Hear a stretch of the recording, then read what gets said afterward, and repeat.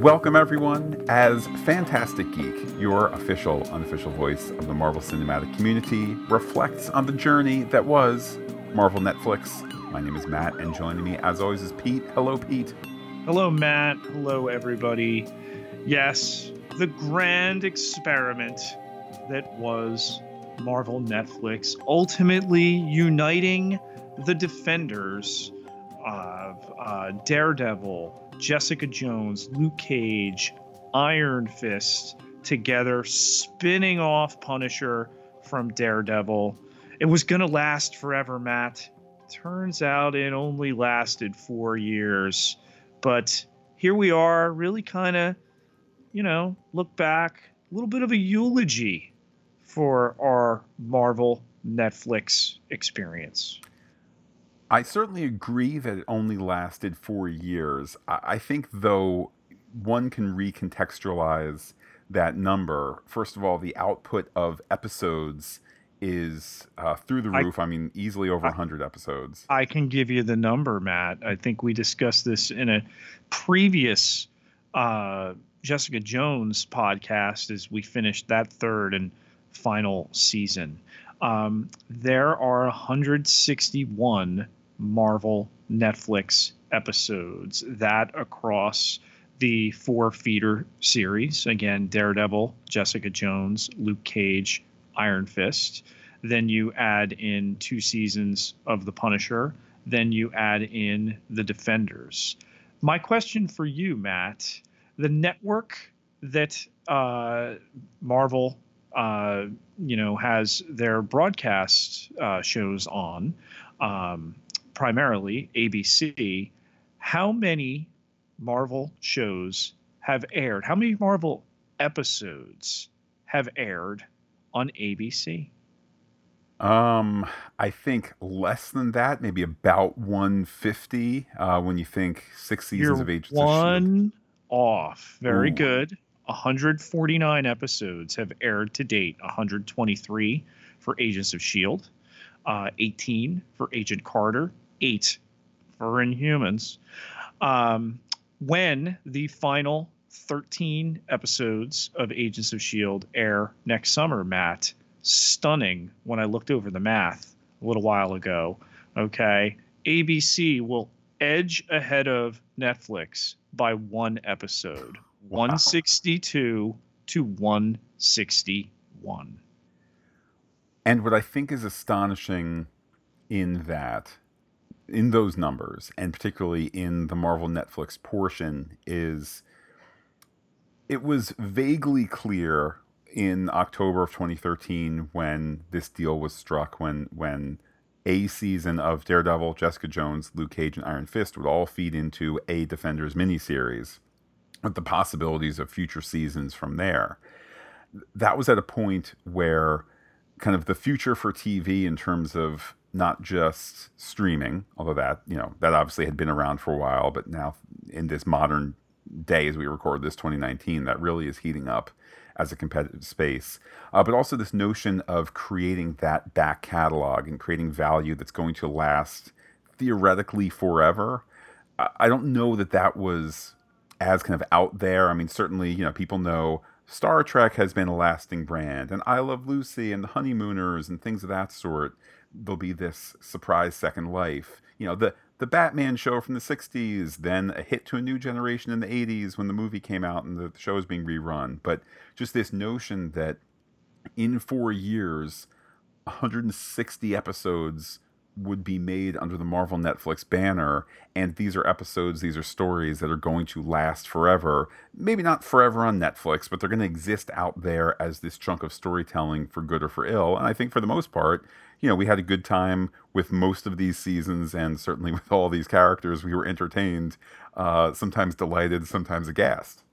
Since we finished Jessica Jones, I've been going back and looking at some of the other shows. And, the Defenders, bringing them all together. And I think back when they pulled the plug on Punisher and Jessica Jones, as the last two shows that had not yet been canceled. And Jeff Loeb, head of Marvel Television, published his letter, that Matt read dramatically in our podcast to talk about that. It They had said never been done I was, before. yeah, and nailed it.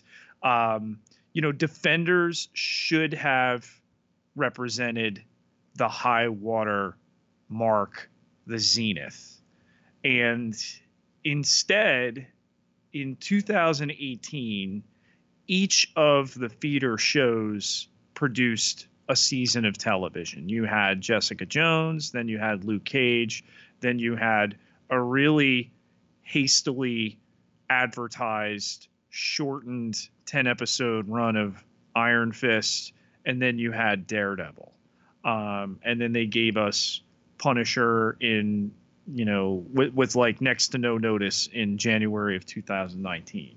So really, 2018, I think, was the high watermark, given that all those shows produced one season of television. And I'll still, remember for probably as long as I live, the electricity of being in the main stage area at the Jacob K. Javits Center in New York, home of New York Comic Con, the night that we were there for the Marvel Netflix panel and they announced ink still drying. Sigourney Weaver was going to be the villain in the Defenders and had the ability of voices and energy to explode a roof. It would have happened. It was ridiculous that night. And the series just never lived up to those expectations. And, they had a little bit more gas in the tank, but I think they saw the writing on the wall that if we could bring the four of them together in a mini series, in a limited series, and not have it be this big event we thought it was going to be, well, hey, we're Netflix. We don't back anything after 3 seasons. Add to it, and I'm quoting here from the Defenders page on Wikipedia, which I know, Pete, you always remind people of the mutability of Wikipedia, but here's a quote here from the end of their intro paragraphs for Defenders. Third-party analysis indicated that the miniseries was the least viewed Marvel Netflix series, at least at the time, and had the largest week-over-week drop in viewership of them all, though it was the third most binge-raced series globally at the time of its release, according to Netflix. I don't know. I was going to say I don't know who to believe, as though Netflix and third-party analysis are equal. I would argue, Netflix has a vested interest to make its numbers sound good, whereas third-party analysis, I don't know who's doing it. I mean, it could be a company that's trying to get their own juice, but one would presume that their analysis is meant to be accurate. And I guess that's a vague numeric way of agreeing with you, Pete, that anticipation for this, and even I think it was at that Comic-Con, maybe the year before, it was one of them where Jeff Loeb seemingly, and I think this was a genuine moment, seemingly was struck with the realization that all of the Defenders were backstage for separate things and brought them all out. And he said, this is the first time you're seeing them all together. Those moments of anticipation were not met by the Defenders as a miniseries. I think, too, to have that first season of Iron Fist be the last thing that we saw before the Defenders, that was not good for the audience journey. I'll add to it, Pete. We'll see in 5 years and 10 years, are streamers still dropping entire seasons of episodes, or are we moving to more of a weekly model? I would argue that I think for a variety of reasons we're going to move and stay at a weekly model. To have 13 episodes drop, you have your week of, oh man, Daredevil, and then it just goes away until the next show would come back in 4 months and 6 months and 8 months, which is different than the 13-week journey. Take a break of 6 weeks. Oh man, the new season of a Marvel Netflix show is on, and kind of the journey continues. The audience moves from spot to spot. Yeah, that water cooler aspect, to take it week to week and be able to discuss it. And there have been studies done on this, and Matt's gone through this himself. You know, he binged Game of Thrones to catch up and will text me during an episode, who is Baldbeard and Lady Macbeth and things like this. And I got to give them names, as opposed to I can tell you what was going on in my life when the Red Wedding happened. So, I mean, that's a discussion for another time in terms of how things are going to air, going to stream, etc. But I'm not at all surprised that you give me that viewership. I know so many people, I know so many listeners who have watched Daredevil, Luke Cage, Jessica Jones, Iron Fist, most, all, some. I know very few people who have watched The Defenders. And that pains me, given that I think it redeems that first season of Iron Fist. You get all those characters together. Did it work out as well? Did it have the grand scale that we expected? I don't think that it did. I think they ate up a lot of budget with their cast. It's still really, really watchable. And then, like I said, when you transition to here's 1 year in which every calendar season we produce one television season of these 4 feeder shows, and it just felt like, all right, they're rolling now. Maybe they go back to the Defenders, maybe they don't, but these shows are growing. And then, you know, we hit late September, boom, Iron Fist. Oh yeah, hey, remember that super exciting tag at the end? Yeah, well, he's dead. He's just dead, not the character himself. Then, oh, boom, a week later, Luke Cage. And then we're hanging on with Daredevil, and perhaps the cruelest stroke that they allowed a pitch of a 4th season of Daredevil. They made him wait a week, and then they said, thanks, no thanks. That is all true. I will just add to it maybe 2 other layers. One is it seems that Marvel was unwilling to lower the episode count down to 10. And then Netflix also, I think, was increasingly looking at the business militarization of streaming and realizing, you know, we can be partners with Marvel, a subsidiary of Disney, but Disney's going to war with Netflix creating Disney Plus. Maybe it's just best to, you know, to divorce either amicably or otherwise. Maybe it's best to just retreat to your separate corners because the war for the next 10 years is coming. I know, Pete, something you and I have frequently discussed on the podcast and off, with all of the venture capital money that Netflix uses, it does not make a profit. Netflix has never made a profit. You know, is it Amazon 10 years from now? Successful, highly profitable, highly diversified? Or is it Toys R Us out of business? Heck, Pete, in the last 2 weeks... Matt, coming back this holiday season. Well, in the last 2 weeks, side note, the Toys R Us sign on the side of the Toys R Us I grew up going to, the sign was finally taken down. Just a reminder here that, you know, a lot of these businesses, any kind of business, you're gambling on your future, and Netflix figured that out. And I think that it's easy to say evil Netflix, saintly Marvel. A little bit more tug and pull in the middle as both get ready to divvy up that finite number of dollars that we are willing to spend on streamers. I remember the excitement of waking up super early on a Friday morning when the first season of Daredevil had dropped all at once. This is back in April of 2015. And Matt and I are going to record 2 podcasts that day, and then another that weekend, be 3 into a 13 episode season. And I remember, you know, getting those podcasts in and then watching a bunch of the rest of the season and finishing it. And just like, oh my God, this is a game changer as far as TV is concerned. It dominated the headlines for several days. It was, I think, like 4 days went by and they were given a renewal for a second season. It was very, very quick. Um, Back and when this, Netflix used to do things like that. yeah, and this was the future.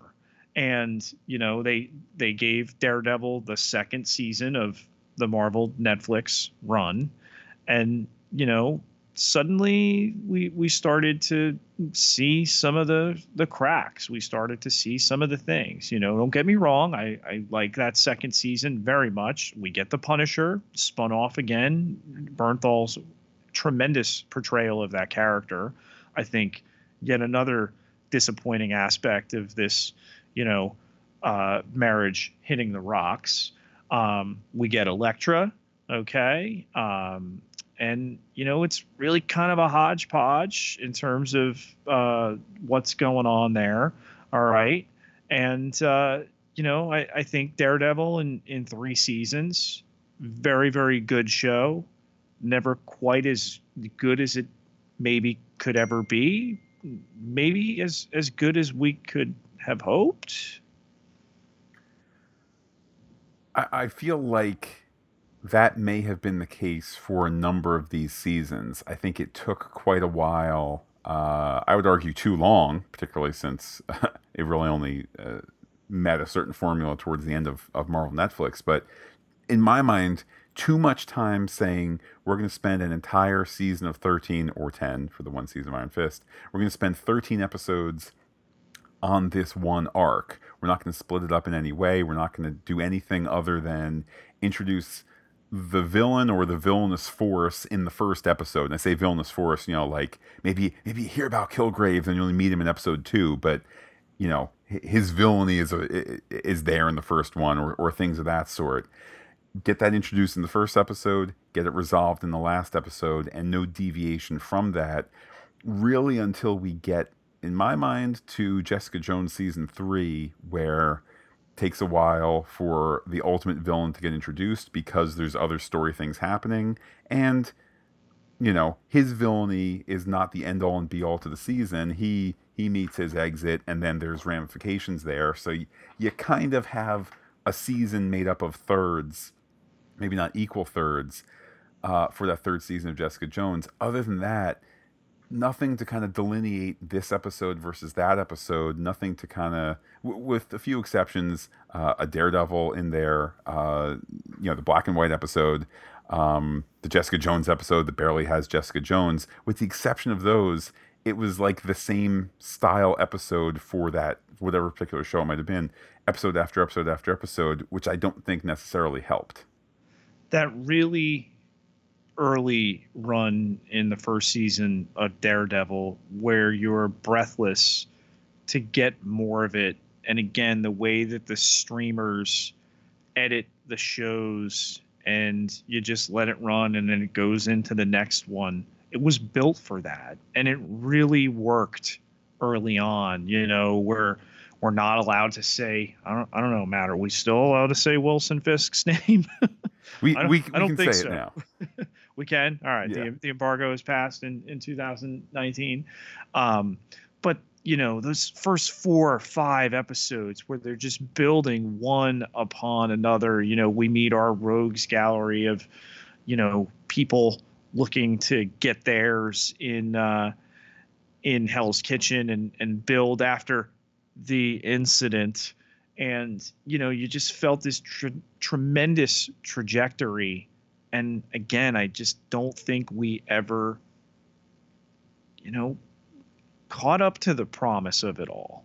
When it was good, it was good. It just never became great. Maybe we're going to look back on it with different eyes the further we get away from it. But, Daredevil, I think, will always be special because it was the first. I know you have a very soft spot for Jessica Jones. I really enjoyed it. I don't think I, hold it as high as you do. I know my biggest thrill with Jessica Jones was seeing the first episode with you at New York Comic Con and watching the credit sequence that aped the music you had put together for our podcast, and they had not yet heard. Yeah, that was certainly a special moment, Pete. That's why we started this retrospective with that music, and we're going to end it the same. Um, it's certainly just kind of maybe even flattering suggests some sort of connection between the show and me that doesn't exist. I'm certainly not saying that that they did it with any knowledge at all. I mean, it's Emmy-winning music that Jessica Jones has. I think for the title sequence music, not the series music, but by the same guy. But just to kind of know, hey, the thoughts I have about how you express the concept of the show with my meager musical skills in GarageBand. Hey, a professional had those thoughts too. Um, but Pete, there's a common thread here. Seeing that first episode in New York Comic Con of Jessica Jones. I know we've talked about the season 2 premiere panel at the Paley Center, New York, the Defenders panel at New York Comic Con, seeing all the Defenders on stage as they hype their shows, et cetera, et cetera. These are all exterior of these shows versus, meanwhile, on our Marvel movie podcast feed, the idea of multiple things setting up a thing worked pretty well for Avengers Endgame, particularly as that gets ready. That's already out on digital. Getting ready for its disc release. When done right, it becomes this cultural zeitgeist thing. When done wrong, you have, as you say, Pete, people who have enjoyed Daredevil and Jessica Jones and Luke Cage and Iron Fist who don't know that there's a team up or kind of don't care to watch the team up, or according to these third party numbers, people just didn't watch it. Um, all kind of question marks here in terms of a variety of factors. I'll add one more to it, Pete. Defenders coming out the third week in August 2017. I mean, that's not a time traditionally when people are going to the movies. So I guess the good news is it wouldn't have had a lot of competition then, but like it's also the time before new shows traditionally are starting in September and October. Like it's kind of this dead period. Maybe that's then the argument, hey, put it in a time where there's not a lot of other competition. Okay, I think that's also at a time where people just aren't watching a lot of shows on screens, big or home. You have to wonder too. So you mentioned the time frame when that came out, and right after it, Matt, we were watching in IMAX the first 2 episodes of Marvel's Inhumans on ABC. So between Defenders, 8 episodes, limited series, between Inhumans, not Netflix, ABC, limited series, because it got canceled after it aired. I think you have the Icarus moment of Marvel television to this point. The big deal that Inhumans went from being on I think it was phase 3 at that point, cinematic universe slate to, no, we're going to do this for television. And we have the man who realized Iron Fist to do it for us. That gigantic hit, Iron Fist. And please don't misunderstand me. I don't hate Iron Fist. I know I joke about Danny Rand. It's more of, just attitude than, really feeling that way. And I appreciated the show. Again, could it have been better? I think we can all agree. There are some really over the top, good niche things about it. That Colleen Wing and Misty Knight are never going to get a show together. I think might be the biggest shortcoming of all the stuff that came out of Marvel Netflix. And maybe Matt, with all the complication of these contracts, it happens somewhere down the line at some point. Who knows? But Jessica Jones, took what we had with 2 seasons of Daredevil and, pushed it forward, gave us more of an attitude, gave us a different type of show to look at. And, when we're talking about how it went, look at that. There they are, Daredevil and Jessica Jones, the two that scratched 40 episodes almost. I think as well, if there was something underwhelming about Marvel Netflix as one kind of giant offering, to what degree was that an organizational thing? I know you and I both have really high regard for Jeff Loeb, head of Marvel Television, and I'm certainly sympathetic to, the when Agents of Shield's pilot was shot, there was precisely 1 hour of Marvel Television live action that he and everybody else at Marvel TV HQ needed to to keep their eye on.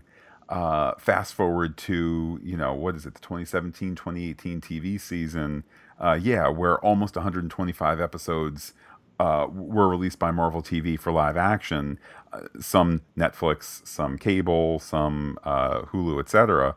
But at what point were the right seconds in command not chosen?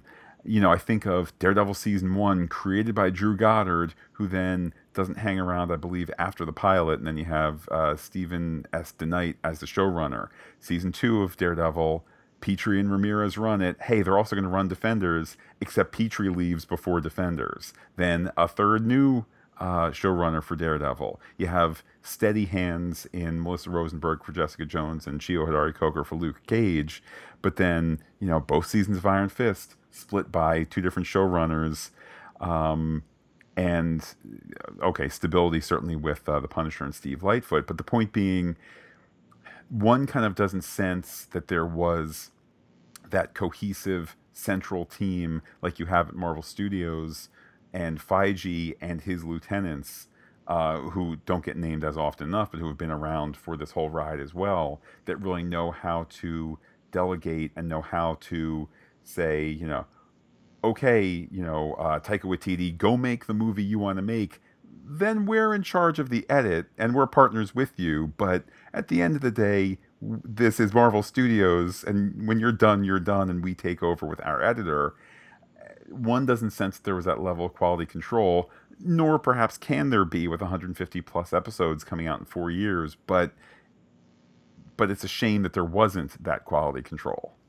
And I think what you're driving at is best illustrated in what happened with the abandoned third season of Luke Cage. And yes, they had submitted half of the season in terms of what they were going to do.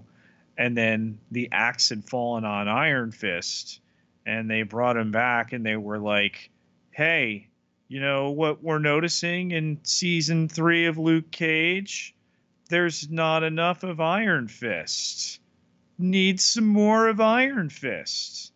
And I applaud Chio Hodari Coker in that he had the vision for his show, and they haggled and they attempt to make it work. But at the end of the day, it was like, that's it, man. Creative differences. And I think Iron Fist was going to go regardless. And again, that what's the word I want to use? Captivating, just loaded with possibility tag scene where, spoiler alert, he's shooting guns with the fists, and we load all this promise up, and then it's pulled away from us. Okay, but wait, Luke Cage is still out there. Those characters get along. Iron Fist had guested in one episode of Luke Cage.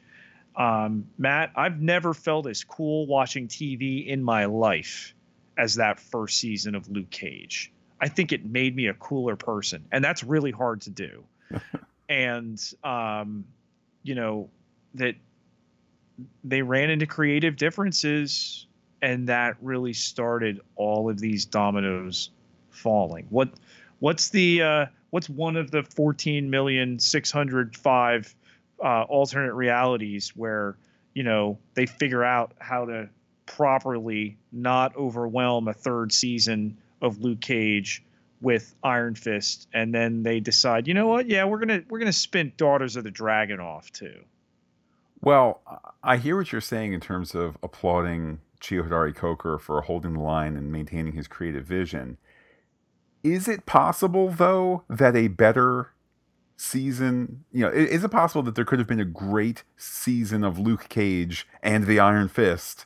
Um, could that have been a great show? I mean, I think of I'll return to Agents of Shield again, that so frequently is willing to kind of reboot itself and twist and turn, but that's a lot of shows. I mean, I know Game of Thrones maintained its overall kind of narrative setup and whatnot throughout all 70 plus episodes, but what was that show renowned for? Oh, the deaths. Well, what does that mean? That means that they would reach a point in the story, they'd cross the bridge, and then they would burn the story bridge behind them and say, we're not going back to the way that was. We're going to do something else. And whether that was because they're being completely guided by the books and the two guys were clueless otherwise or whatever, they were willing to say, the show that's about, hey, this nice family that's hanging out up north. Oh man, dad needs to go to the capital for a while. Maybe. Guess what? That show is going to last for 2 or 3 episodes, then that show is gone. Oh man, dad and some of the family intrigue in the capital. What will happen next? That show is going to last for 6 episodes, and that's gone. And then dad's going to be gone, etc., etc. Did Marvel Netflix, did any of these shows have that sense of, you know what, it's time to just, you know, spin the needle and see what new crazy combination we can end up with? Yes, it happened one time at the end of the second season of Iron Fist. Other than that, it was stay in your lane. And I think, let's say, first and foremost, with Luke Cage being a show run by a person of color about people of color, yes, let's definitely maintain that. Let's not turn it into necessarily, Luke Cage and Iron Fist, where now half the jokes go to the white guy and half the love interest goes to the white guy. And are we going to maintain what the show was at its best if he comes in? Maybe not. Could you have had could you still have maintained an entertaining show that still had a lot of that perspective? Maybe Chio Hodari Coker would say no. I would have liked to see it. Was Iron Fist the tipping point? So much had been said. They cast Finn Jones, and there had been a movement to cast a person of color in the lead there as Danny Rand. And people were underwhelmed, though he was coming from Game of Thrones. They were underwhelmed by it. And then we saw it, and they were more underwhelmed by it. Was that the tipping point? Well, let me put it to you like this, Pete. There might have been points in the first season of Daredevil where it was like, all right, let's pick up the pace a little bit. But the fact that you have a disabled character, albeit with superpowers, doing these amazing things, that could kind of prop me up again. And first season of Jessica Jones, my goodness, she's, suffered an assault. She's a victim here, but still she powers through, dealing with PTSD, depression, etc. Still, and superpowers and all that. But wow, what an inspiration! We don't see women like this on TV much. Then Luke Cage, same thing for African Americans, and the notion of a bulletproof man in these times and whatnot. Then you get to Iron Fist, and he's a rich white guy with rich white guy problems. Like, oh man, I can't get to my inheritance soon enough. Am I right? And it's like, that's when, if there's stuff in that first season of Iron Fist that is less entertaining or slow or whatever, you kind of don't sit and say, well, hold on now. At least I'm seeing, as a white middle class suburban guy, at least in Luke Cage, I'm seeing a little bit, just a little bit, about life in Harlem as a real black man through the lens of this fictional setup here in Comic Book Powers. I'm learning a little bit about my fellow humanity. Did you get that in Iron Fist? Not really. So I think, was it the tipping point? I mean, maybe. You look at all the hype for some of the upcoming Marvel Studios stuff and Asian actors and all that hype. That could have been Iron Fist, and it wasn't. Jessica Hennick remains the brightest point of Iron Fist. But I have a really soft spot for David Wenham's just manic Harold Meacham, Frankenstein-esque, and I think it only gets better on rewatch. If there's a TV equivalent of like, Mystery Science Theater for Marvel, that first season of Iron Fist is it. Well, Pete, I must confess, I have not gone back yet to rewatch season one of Iron Fist. It's on the list. I'll get around to it eventually, I guess. Um, but again, I kind of return to this notion of time will pass, Pete. We will one day we'll make some tweaks on Apple Podcasts, and this won't be Marvel Netflix anymore, or it'll be Marvel Netflix now on Apple, or pardon me, now on Disney Plus, that kind of thing. The notion. This is after Disney buys Apple, Matt. Wow. Um, Again, this notion that these episodes they're going to be out there forever. They're on Netflix for the next couple of years, and then the general assumption is they'll revert back to Disney and whatever. But there is that opportunity to revisit all of these shows and hopefully along the way revisit our podcasts as well. The Punisher, something we both looked at in that first season and said, you know what, so unexpectedly good. I mean, we were interested in the character, spun off from Daredevil, but Bernthal just brought it to another level. Popular in a way that some of the other shows weren't, and just such a different story, such a different type of story from the other genres we had been told throughout. And then that second season, that's just, it gets weaker and weaker and weirder as it goes along. And that's kind of where I also return to this notion of maybe the output was so great that there wasn't the quality control to have in the first season of The Punisher this really nuanced take on life as a veteran, obviously core to the character, to deal with some of the issues of domestic terrorism, white supremacy, toxic masculinity, things of that sort, to kind of touch on them, but not necessarily preach about it, but to work it into the story in a way that fit the character. A character who is not super powered, let's not forget. So there's kind of one less tool there to be like, oh, I don't know, it's just radar vision. It's a more grounded character. To have all of that 1 year, and then I guess almost 2 years later to have that second season of Punisher that was a shell of the first season. Not even 2 years later, Matt. I mean, look at the dates. November for season 1 of 2017, January of 2019. All right, yeah, so 13 and a half months. Yeah. Do I blame Steve Lightfoot, showrunner for season 2? I guess, but then I also need to credit him for season 1. So, what's going on there? I don't know. And that's kind of, I feel like, in my mind, Daredevil got better each season and maybe benefited from those showrunner changes. Or maybe the characters of the Daredevil label are resilient enough to bob this way and that. There's less characters unique to Jessica Jones as a vaunted property. Did it with Luke Cage, Iron Fist, and The Punisher.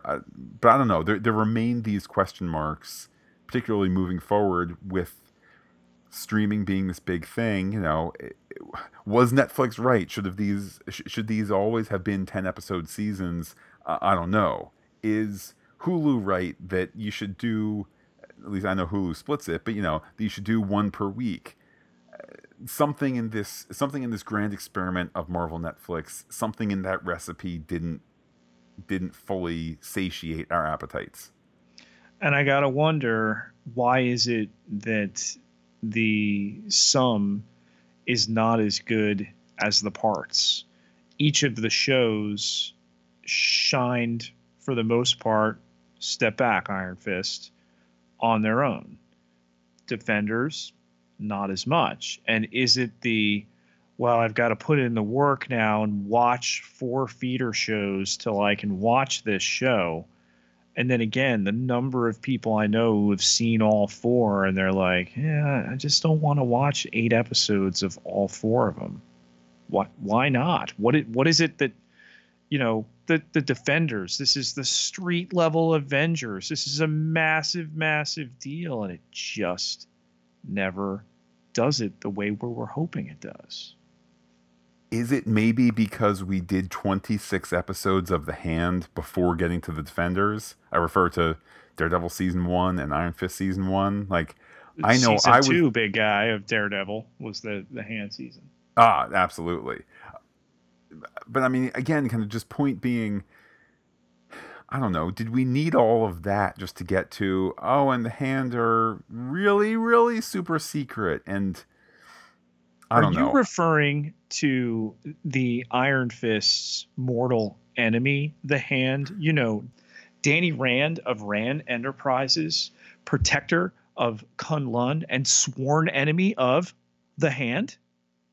Yes, it was that Hand. And I mean, look, if all these stories are dependent on the conflict, and if a great conflict needs a great villain, was the Hand as an organization built to be a villain for math for 34 episodes? Pete, that is how long we fought the Hand.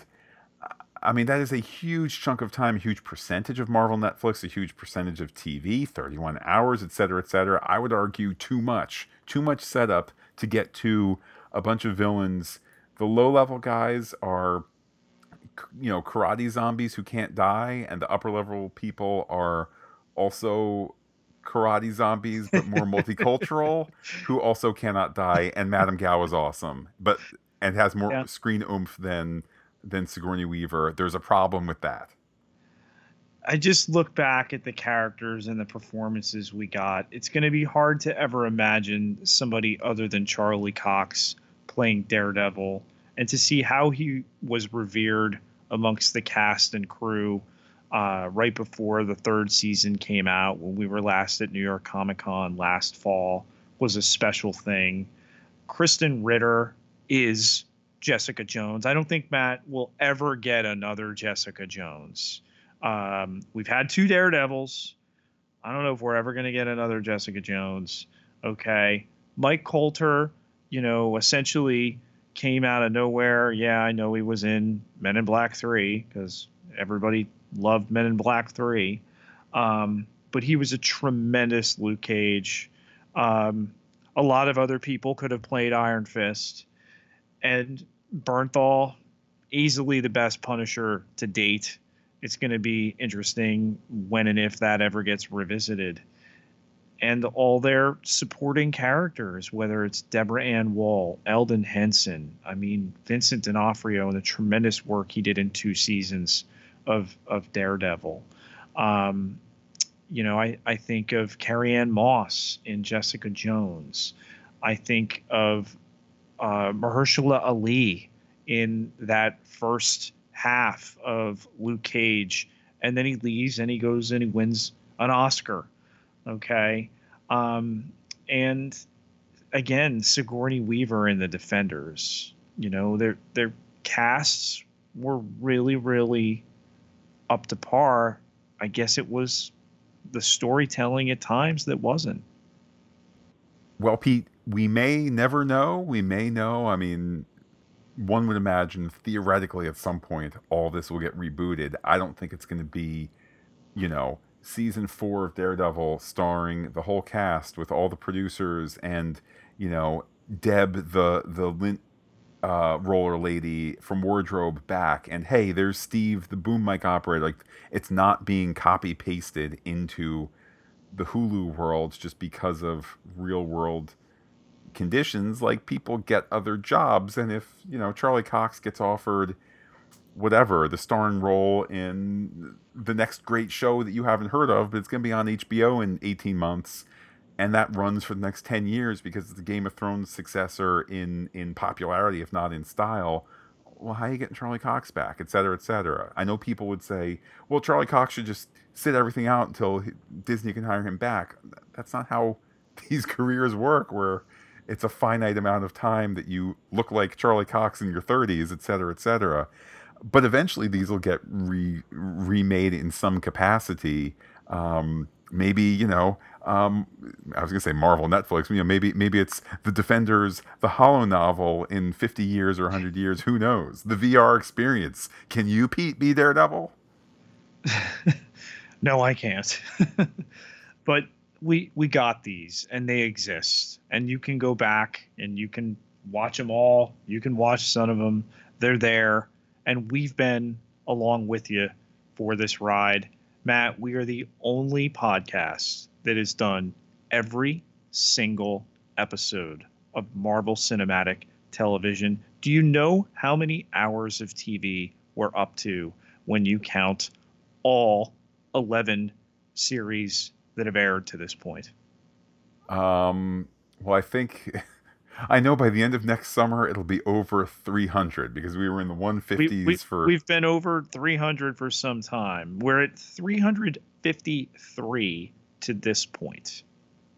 Well, certainly the entirety of our Marvel Netflix coverage will remain online for as far as there are bleeps and bloops.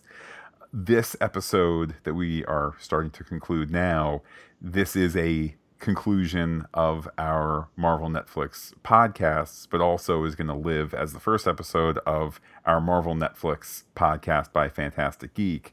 So for some people, this is maybe a beginning point, not an end point. And to that feed, we're going to be adding in pretty rapid succession all the prior episodes. They all kind of live in that one place in the Marvel Netflix sphere. So if you are listening to us in the far off crazy future and everybody's on hoverboards and using food replicators and this is your beginning point, well, Pete, how many episodes of Marvel Netflix are there ahead? There are 161. So with the 162 that ABC is going to have, Matt, we'll have 162 podcast episodes to match that on the Netflix side. And certainly this entire journey, starting all the way back on April 10th, 2015, with the first season of Marvel's Daredevil, and in a certain sense, concluding today with this, the end point of our Marvel Netflix coverage. It's all been made possible by the people who go to patreon.com/fantasticgeek, help make sure that our real world costs are helped out, keeping us listener supported. I'm talking bandwidth, storage, a lot of that behind the scenes, boring techity tech stuff. These podcasts will live online because of those patrons. Everybody who contributes gets access to exclusive podcast content. All it takes is $1 to get you in the door, and there's all sorts of levels past that. But Matt, what if I am not in a position to contribute? Certainly, these can be tough times, but there are non-monetary ways to contribute. I'm talking about sharing news about Fantastic Geek on Facebook, on Twitter, on other social medias. Pete, on future social medias as we talk to people in the future, and leaving us reviews on Apple Podcasts and the other podcast platforms where these podcasts appear. All of which is free. Pete, something else that's free is talking to you on Twitter. How can people do so as they reflect on Marvel Netflix? You can find me on Twitter at Peter, PIETERJ, Ketelar, KETELAAR 10,604. Followers can't be wrong.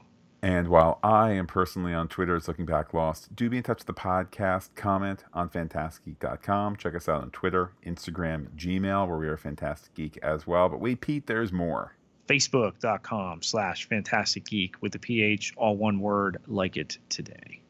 Well, Pete, I know that the adventure continues on our Pop Culture Podcast feed, where we still have some Agents of S.H.I.E.L.D. to talk about as we're getting ready for this new TV season. God Friended Me, Watchmen, The Mandalorian, Star Trek Picard. That'll at least take us, Pete, into the end of winter. So, the next 2 seasons or so. Natural seasons, not TV seasons. So good times there ahead, but Pete, here it is, the end of the road, the end of our Marvel Netflix coverage. A little bit of a tear on my cheek, as I say adios to all the listeners and give you, Pete, the final word. And I'll miss you most of all, Iron Fist.